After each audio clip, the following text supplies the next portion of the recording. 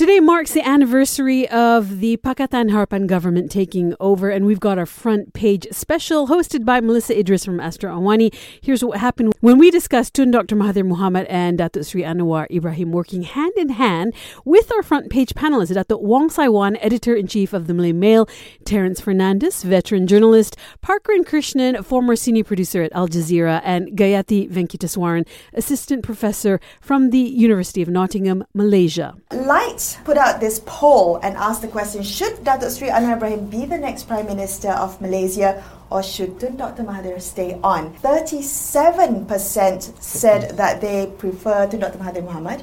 36% said that yes, they agree Anwar Ibrahim should be the next Prime Minister, and 27% said that they do not agree.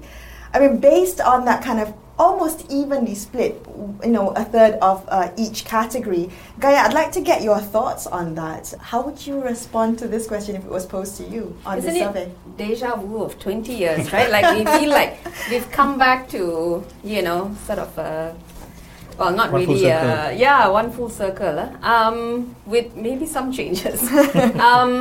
So I think that this is a fantastic topic, especially to be covered by the media, because it has so much of drama, it has so much of speculation, but at the end of the day, we actually don't know what's happening. I think for observers or for people who are reading the news, I think what we have as a starting point is there's this somehow of a tacit agreement between them that, okay, there's going to be a transition.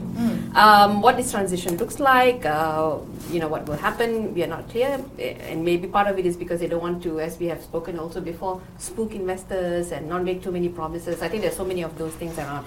But to me, I think, personally, I was, let's say I never thought that I would see the day when Dr. Mahathir is back in power. So that's the reality. I never thought that would happen. Do I think it was a necessary move? I can't say that there was a clear alternative.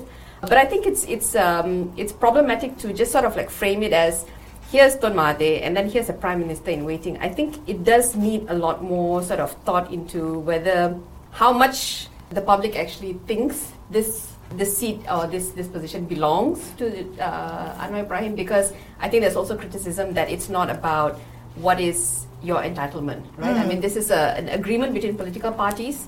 I think the public is divided between, and as the survey shows, those who support Dr. Mahathir and those who support Anwar Ibrahim. I think that we need to actually give a lot of credit also to Anwar Ibrahim and his party.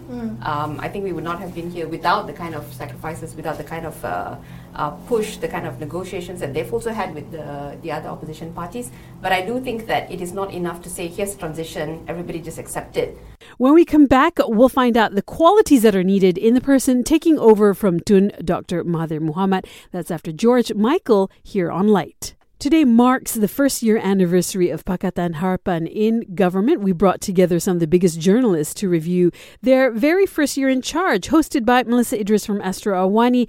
Here's what happened when we discuss Tun Dr. Mahathir Mohamad and Datuk Sri Anwar Ibrahim working hand in hand with our front page regulars, Datuk Wong Sai-wan, Editor-in-Chief of the Malay Mail, Terence Fernandes, veteran journalist, Parkaran Krishnan, former senior producer at Al Jazeera, and Gayatri Venkataswaran, Assistant Professor from the University of Nottingham, Malaysia. I want to know what you think about what qualities is needed to take over to Dr. Mahathir's leadership. Whoever succeeds Mahathir must be able to keep Pakatan Harapan together. Yeah. That is going to be a struggle. The biggest struggle. See, I think Mahathir is able to do it by virtue of being Mahathir Mohamad. Right. Will they keep together because by virtue of it being Anwar Ibrahim or Muhyiddin Yassin? I don't know. They've never been tested. Right? So the biggest test for them is not implementing HSR or ECRL, is keeping the coalition together. So I think that, so generally our system has propped up even the most incompetent leaders. Yeah, the system is designed for that, and which is why BN stayed for such a long time, because we have a system that does not require you to be competent at all levels of governance and political. It's able to prop up because of the way, as I said, parties are structured, the kind of political machinery that goes into it, the resources, But now it's changing. because the party and the coalition doesn't have the same resources as before. I do think that keeping the coalition together is very important. I think that the fact that they came together for the elections, which was very surprising to many, but not able to hold on for the by-elections is really disappointing.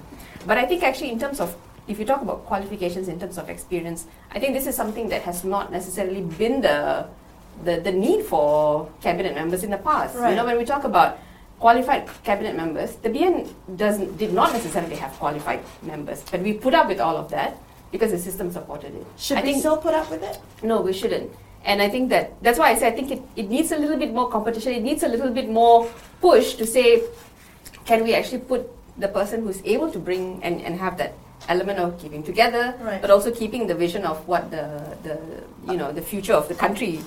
When we come back, we'll find out what these panelists think is Tun Dr. Mahathir Mohamad's second legacy. That's up next here on Lite. Today marks 1 year that Pakatan Harapan has taken over in government, and we've brought together some of the biggest journalists to review their first year in charge. With us this morning is Datuk Wong Sai Wan, Terence Fernandez, Gayatri Venkateswaran, and Parkan Krishnan, hosted by Astro Awani's Melissa Idris. So we've spoken a lot about Datuk Sri Anwar Ibrahim. I would like the last few minutes for us to take a look at what we think Dr. Mahathir's legacy will be. Second legacy. Second legacy. For me, I think how he handles the royalty and the outcome of how he pushes his way to show that the government is in power, not the royalty. I think that will be his legacy. If it happens. Unfortunately, I think he won't be here more than 3 years. I give it max 3 years. I don't think his health can take the pace he's doing. Unfortunately, in 3 years, we will just see the end of one MDB. And I think historically, it will be very unfair, but his second legacy would be one MDB. I think the change that happened as he re-entered politics was that this is not the same Malaysia that he left. I think he has been far more open and responsive to the kind of diverse opinions that have been there. So I think, and the talk of reform, right? I mean, I think that was really quite significant. Terence, how did thought there? Mahathir has, as we know, Mahathir has been named in Time magazine as one of the most 100 most influential people, and the citation, if I'm not mistaken, reads that he came out of retirement to basically save the country from kleptocracy, from bankruptcy, per se. So his legacy will always be that. But if you want to talk about his legacy today, I think it will be a bit too premature. I think his legacy will be determined in the outcome of the 15th general election. Any failures today on the night of the 15th general election may still be attributed to him. All said and done about Mahathir today, I mean, his undoing years or what happened under his watch. Okay, that's one thing. Right. And all you want to say about Mahathir and Pakatan Harapan and Bersatu, they have failed to gain the trust and the support of the Malays or the Muslims, which is very crucial in moving forward. And Najib said it very well, whether it was a threat or whether it was stating facts. He did mention that it would be a very sad day if Barisan Nasional were to win the elections without the non-Malay support. And similarly for Mahathir and for Bersatu and for Pakatan Harapan, they need to get the support of all Malaysians, which they currently don't have. And that is why they keep flip-flopping on a lot of policies. Of course, this very special session will be up on video via our Facebook page at fb.lite.my.